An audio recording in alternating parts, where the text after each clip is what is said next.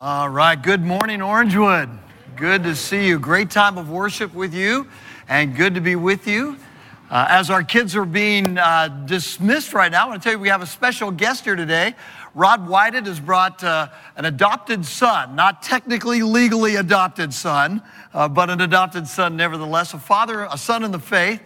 Jeff Owen, it's good to have you with us. Jeff, stand up so everybody can see how big you are. I'll tell you, but welcome him and then I'll tell you about him, okay? All right, Jeff, good to have you. Jeff is the retired attorney that you don't say no to because he's so pick and big, you know? But we're glad to have you with us, Jeff. You retired and you moved to a small town outside of Pittsburgh, and you and your wife moved there to help be a father to the fatherless. What an awesome thing you and your buddy did. Gary is his name, and Gary just finished a walk. By the way, welcome to Florida on these beautiful sunny weather. It's a good time to be here in Florida, but he finished a walk from Pittsburgh here, 1,300 miles, finished it yesterday in order to raise money for this ministry that you guys are doing called Pit Care, and we're so thankful for the sacrifices that you're making to move to a place where young boys need spiritual dads. Thank you for your ministry. Awesome. Well, today we continue our series in the Gospel of Mark. Before we do that, let's bow our heads and our hearts in prayer. Our great God, what a joy to be able to come into your presence today and to worship you, the God who is, the God who was, and the God who is to come. We honor you, the God who is holy and righteous and just and yet loving and kind and merciful and gracious to us, your people. As we gather in this place today on the first day of the week, we do so remembering the resurrection of our Lord and Savior, Jesus Christ. We do so remembering that everything that he did takes care of everything that we did. And we know that we are sinners and we are saved by grace and the work of Christ. And Lord, today, as we rest upon him and him alone for our salvation, we come into your presence and we admit that we are your people and in deep need of your grace. We need to know your truth. We often feel that life is bigger than us and that we really don't have what it takes. We're sinner saints. We've been forgiven, and yet we have much to be forgiven of for this week, and so we confess our sins. We rest in you, and we ask that you would continue to open our minds and our hearts. Lord, may we leave our burdens with you right now, even as we look ahead at what you have to say to us. Some of us, our hearts are so heavy because of guilt and shame. And we ask that, Holy Spirit, you would be the one to deal with that right now. Thank you for Jeff and Gary and their wives and their ministry and outside of Pittsburgh. We thank you for these young families that have new kids, brand new kids, to begin to pour into. How we thank you for them, for our new members, Father, for this church. And we ask your blessing. Now we pray for the one who teaches. You'd forgive him his sins and use one who is finite to communicate your infinite truth. For we have come to see Jesus, and we pray in Jesus' name. Amen. Well, one thing I know about little boys is little boys all have a particular allergy. All little boys have an allergy to clean, C-L-E-A-N. All little boys have an allergy to clean, right? They all do. It's DNA induced. It just is. All little boys are dirt magnets. They're mud collectors. They enjoy it. They thrive in it.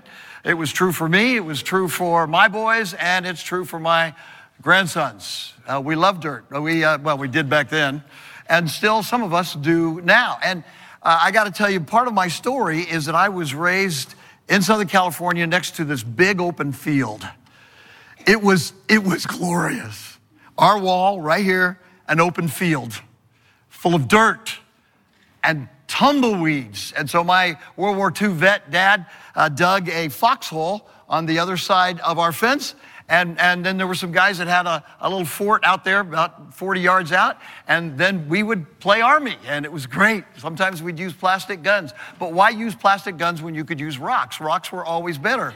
And so we did that, and some of you were shocked, but you'd be amazed. Ask those little boys a number of times they had rock fights. I can't believe I still have two eyes that function. But that is what it is. And now the problem with living next to a field that was full of dirt was that back then we all wore cuffed pants, all right? Levite pants. We all wore cuffs. And when we would come inside, we would have dirt in our cuffs. Now, moms hate dirt, and my mom was the queen.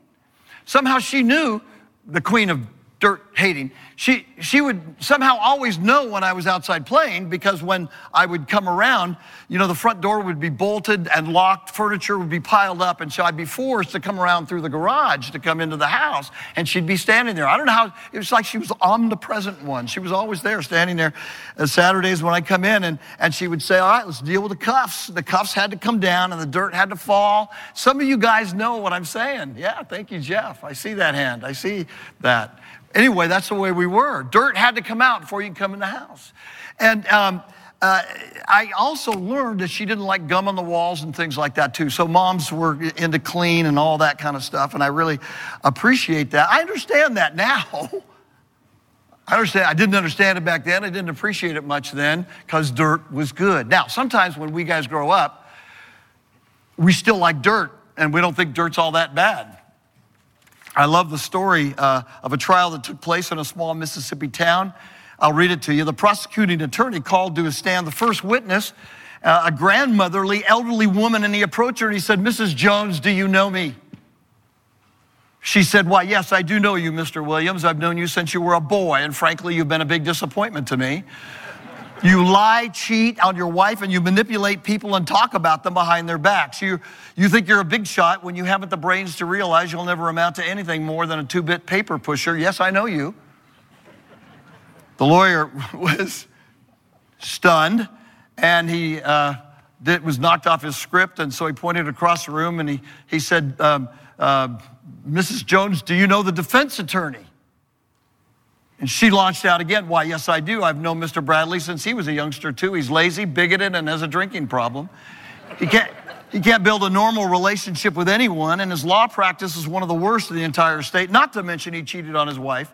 3 different women. One of them was your wife. Yes, I know him. And the defense attorney just about died. The judge asked both counselors to approach the bench and in a very quiet voice said, if either of you idiots ask this woman if she knows me, I'll send you both to the electric chair.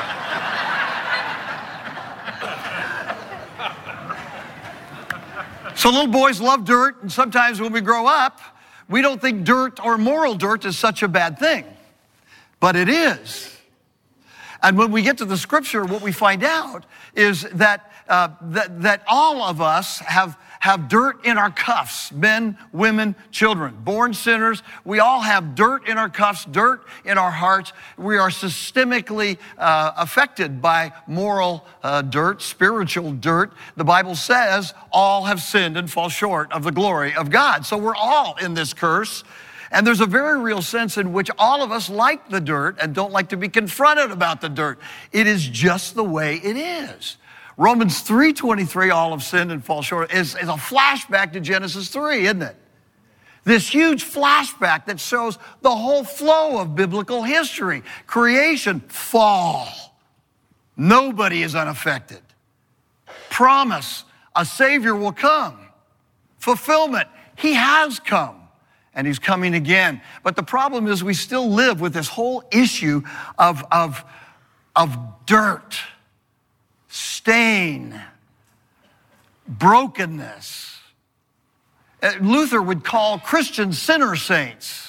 Yeah, we are redeemed, but we still sin. So in the text that we're going to look at right now, Jesus is dealing with those who are trying to get clean. And they are aware of their dirt to some extent.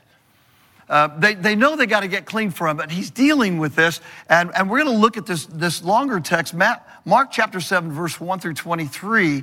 And we're going to look at this whole idea of being dirty, getting clean, and how we can win against sin and shame in our own lives. And so let's take a look at it. This is God's holy word. Mark 7, verse 1.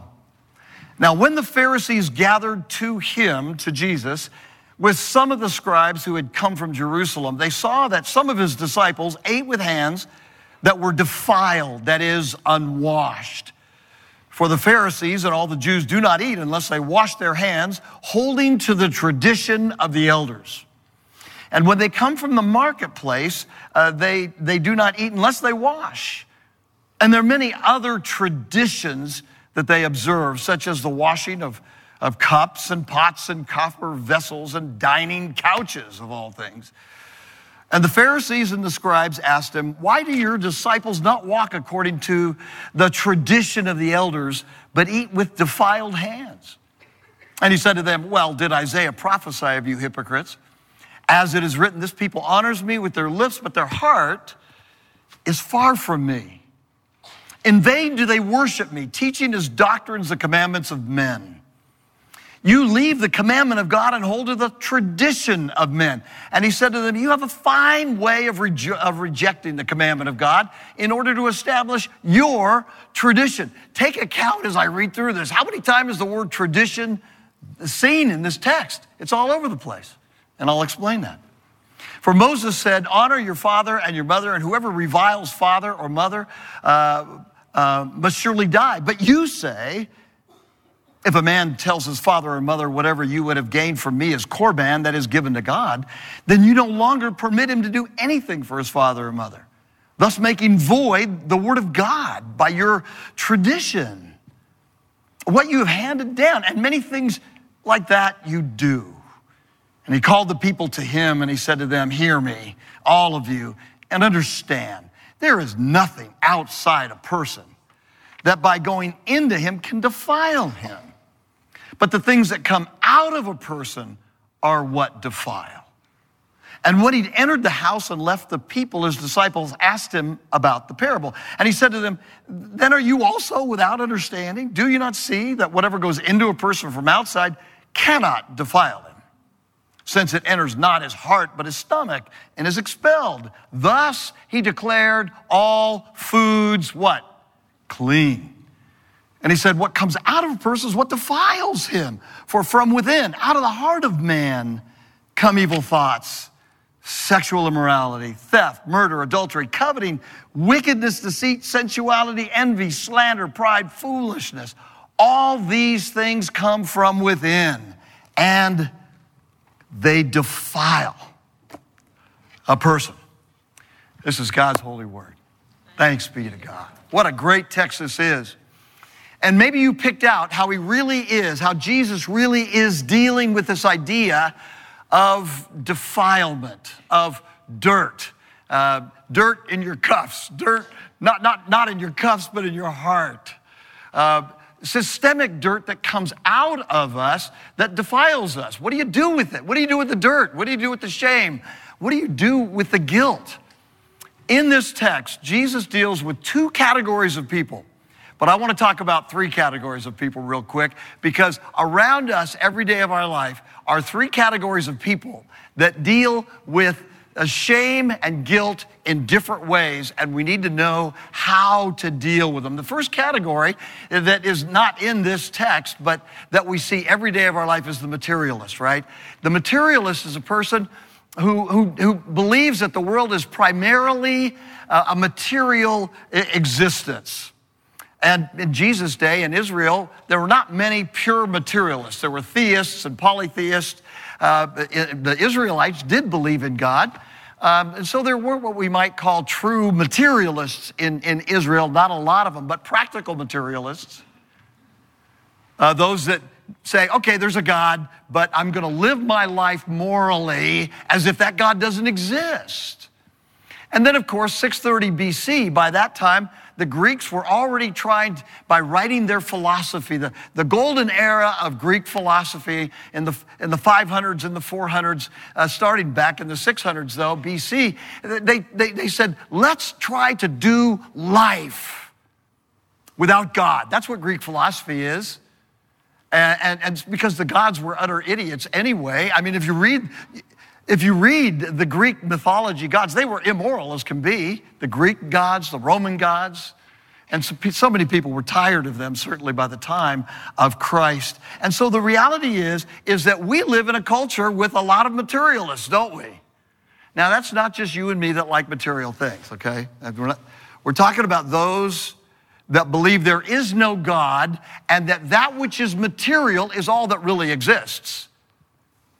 And because that which is material is the only thing that really exists in this world, there's no real morals that go along with that. Some materialists believe that the world just came into existence, that matter is eternal.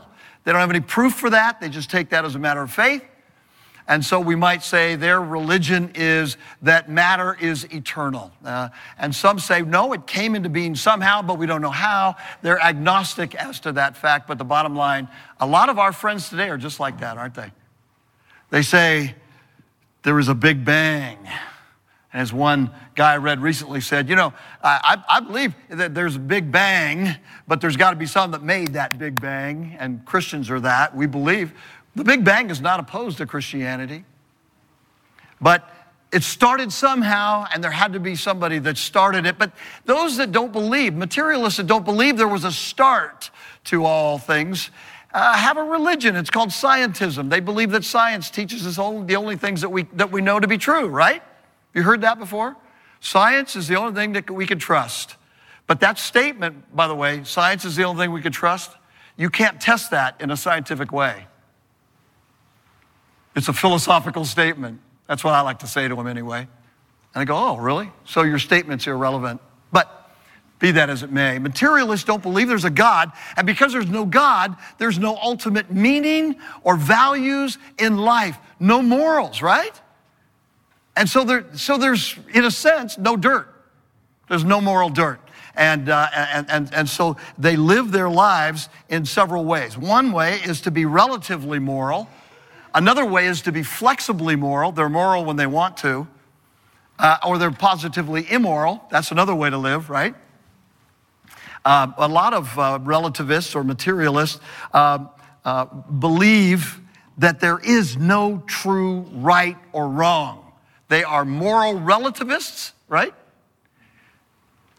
Jeff, have you seen moral relativists in your job as an attorney? I've got a whole passel of attorney jokes I'm not going to use on you right now. But I'm tempted. Moral relativism says there is no right or wrong, right? That's what they say. That's why it always kills me when I'm interacting with people that say, the reason I'm not a Christian is because there's so much evil in the world. And I say, well, wait a minute. I thought you didn't believe there's a God. I don't believe there's a God. Well, if there's no God, then there's no right or wrong, right? You're right, there's no right or wrong, but you just said there is evil. And then I like to say, the existence of good and evil is the biggest argument for the existence of God. Because where does the good come from? I know, they get quiet too. But the bottom line here, when I'm dealing with we can talk about that another time, but the deal with a moral relativist, the deal with somebody who is a materialist, who just has faith that everything just was, the problem with them is they still struggle with guilt. They still deal with shame. There's only one person I've ever dealt with in my years of ministry who said, I do not sin. I do nothing bad. And he was certifiable. So the reality is guilt is 100%. I wonder what a materialist does with guilt when they admit that they do wrong. How do they process it? How do they deal with it?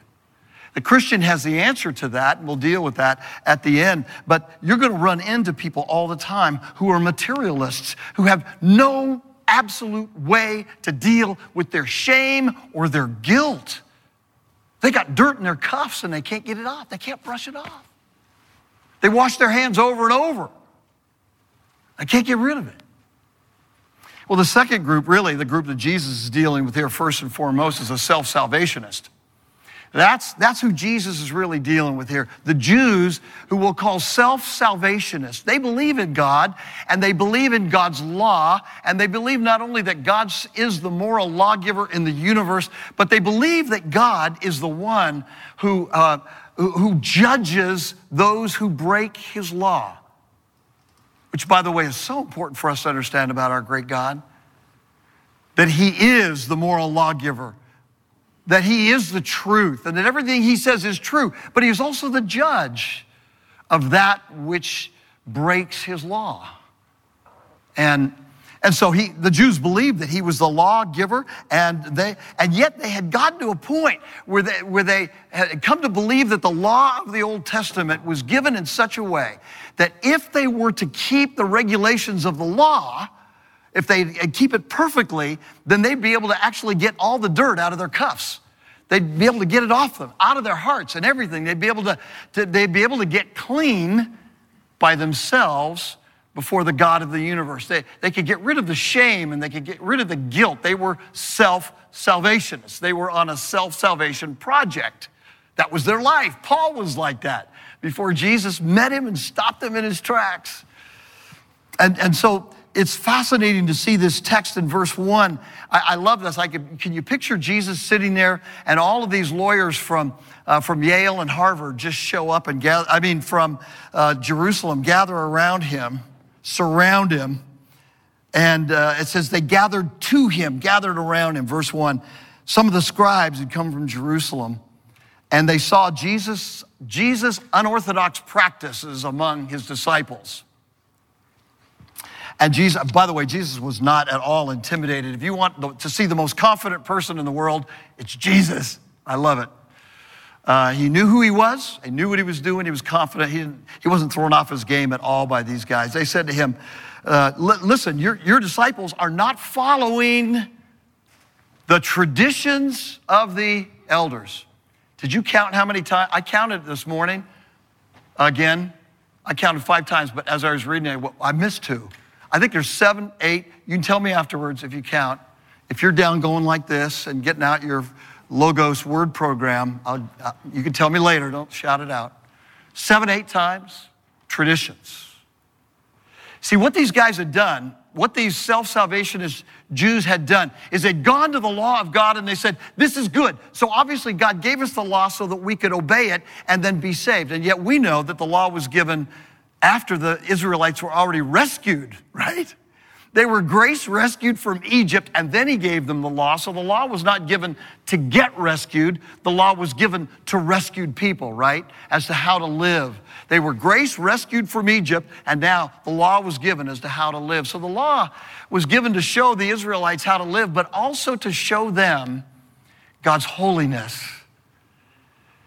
And that they never could keep the law perfectly themselves. You ever felt that when you read the Old Testament? Gosh, I feel a little dirty.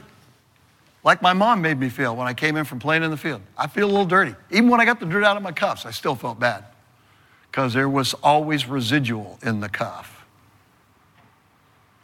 So the law of God is given to show us we can never fulfill it. And it shows us the promise of a coming lamb that would eventually be the ultimate sacrifice to take our sins away. That's what the Old Testament promised and looked forward to, the Messiah. And what a wonderful thing the Jews had, but they had corrupted the law and then added to it. That made it worse. And so they came up with all kinds of ideas to make their obedience of God's law even better. And one of the illustrations that Jesus uses here is the story about Korban, is the illustration of Korban. So the way it worked is the law said, honor your father and your mother. Honor your father and your mother and take care of them. To some extent, I add that to my kids whenever I read that text. Take care of them in their old age and dotage. But no, honor your father and mother. But what the Jews had done is they said, I've given all my money to God. I've dedicated it all to my bank account belongs to God. I can't help you. Mom, it would be nice if I could help you, but I can't. It's all God's. So you have to either go to the church and get some money, or the synagogue get some money, or beg for it, but I can't help you. And in that way, they came up with traditions that helped them justify themselves, man-made traditions that either augmented the law or skirted the law. Self-salvationists had made their law PC. They had made their law as binding as God's law. Horrible. According to Jesus, because you can't deal with somebody who makes up their own law and thinks they fulfilled it. Those people become very self-righteous, very mean and nasty. We don't look at any of the Jews that interacted with Jesus and say, hey, these are wonderful people. I'd like to have them over for dinner. Now, these Pharisees, who were, by the way, the everyday pastors, the conservatives, these people were really not nice people. And that's what happens to those who are on a self-salvationist journey. They take God's laws and they think they fulfill them, and they augment God's laws, and they change God's laws so that they think they can fulfill it. And they're absolutely lost, and they're self-focused. Now, it's one other group then, and one other way of dealing with guilt. They think they've gotten rid of their guilt, don't they? The self-salvationists. So the materialists really have guilt, but shouldn't have any guilt, they don't think, because there's no moral laws. The self-salvationist thinks he's getting rid of his guilt by obeying the law perfectly. The only one who really does get rid of his guilt and shame is the Christian. Jesus says, as he called the people to again himself in verse 14, he said, hear me, all of you. I like it when you can almost hear Jesus pleading, hear me on this. Have you ever done that with your kids? After about the fourth violation in the same day? Hear me on this. I love you. Hear me on this. There is nothing outside a person that by going into him can defile him. You guys are externalists. You got it all wrong. It's what comes out of our heart, isn't it? What comes out of our heart reveals what is in our heart, what is born into our heart as we were raised with Adamic sin. That's just the way it is. I was born a little sinner. I liked dirt when I was young because I was born to like dirt. Not only physical dirt, because I'm a boy, but moral dirt. And if Jesus had not stopped me in the tracks, I'd have grown up to be those guys who would have justified all kinds of stuff. And even then, I'm a sinner in need of a Savior. And so it's our hearts that Jesus came to deal with, inside out, not outside in, not religion, but the very bad news is that we're all sinners. The very good news is that Jesus is the only one with a remedy to deal with the inside problem, to deal with the sin, the guilt, the shame. It's an infection, sin is. And isn't it great that the guilt we feel can actually be taken care of? And so can the shame. Guilt is, I have done bad. Shame is, I am bad. And only Jesus could take care of both of those. And some of us have been raised in performance-oriented houses. They were gospel-centered, follow Jesus, accept him as Savior and Lord. But we live in a performance-oriented culture. Catch this. Every culture is performance-oriented since the fall. And so ultimately, the way we're raised, it's only about what you produce and what you do. And so we're raised that way, and we think we translate it to Christianity, but that's not the way it works in Christ. It's wonderful. That's why Jesus says, come to me, all you who are weary and heavy laden, and I'll give you rest. The guilt, the shame's killing you. Come to me. And so this text is such a powerful text, even for those of us who are Christians, because it reminds us of Ephesians when it says, you were dead in your trespasses and sin. And what this text does is we think about the need for cleansing, the need for guilt removal and shame removal, is that we go back to the gospel of Jesus Christ and we look at our materialist friends who oppose everything that you believe. They don't like what you stand for, and they tick you off, don't they? Sometimes. You ever get angry in an argument you don't win at work, or things you can't bring? You ever get a little angry? I do. But the goal is to understand that our materialist friends really are locked in irrationality. Even their own arguments don't stand up to scrutiny. And they don't have answers. And they still have guilt. And they still need a Savior. And they still need us to tell them about Jesus. And so our materialist friends need Jesus. They need grace that can only come from Jesus. Maybe you're a materialist here today. We're glad you're here. But those of us who are Christians can slip back into being self-salvationists, can't we? Look what I do for God. The older brother and the prodigal son, look what I've done. Look what I've done for you. God, this was a good week. How about you? I write everything down I do just about. This is a good week for me. I got some brownie points this week.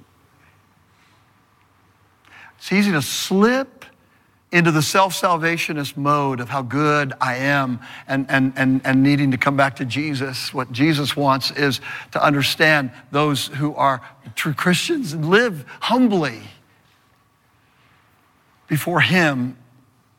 And so today is a day where we can start over a new week, remembering who we are, the deeply beloved, redeemed daughters and sons.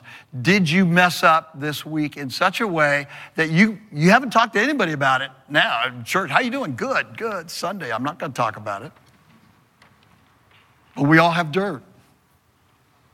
That it's better not to try to roll up into the cuff, because eventually it'll leak out. It's better just to roll it all out and understand that Jesus paid for it. Come back and say, yeah. Chuck and I talked before the service. He said, how you doing? I said, good. It's a full week, but I'm good. I'm good, but I can't do it. I can't do anything God really wants me to do. Schedule's too much. And he said, that's a good place to be. Isn't it? Where we come back as God's people and we rest. There's no joy when you're always trying to make it happen with the God of the universe. But when you rest in His grace alone, you remember that you're His son and His daughter, no matter what the dirt. And when He hugs you, and He will, and you get up and start walking out to the next day, then what you find is you find His spiritual power to be better. Because you don't want the dirt anymore. Because grace continues to energize growth. It's the only way to live. It's the only joy in life. Getting and staying clean. Even the world gets this to some extent. I was watching an edition of Blacklist the other day, and I can use a secular illustration like this because Tim Keller said it was okay to do.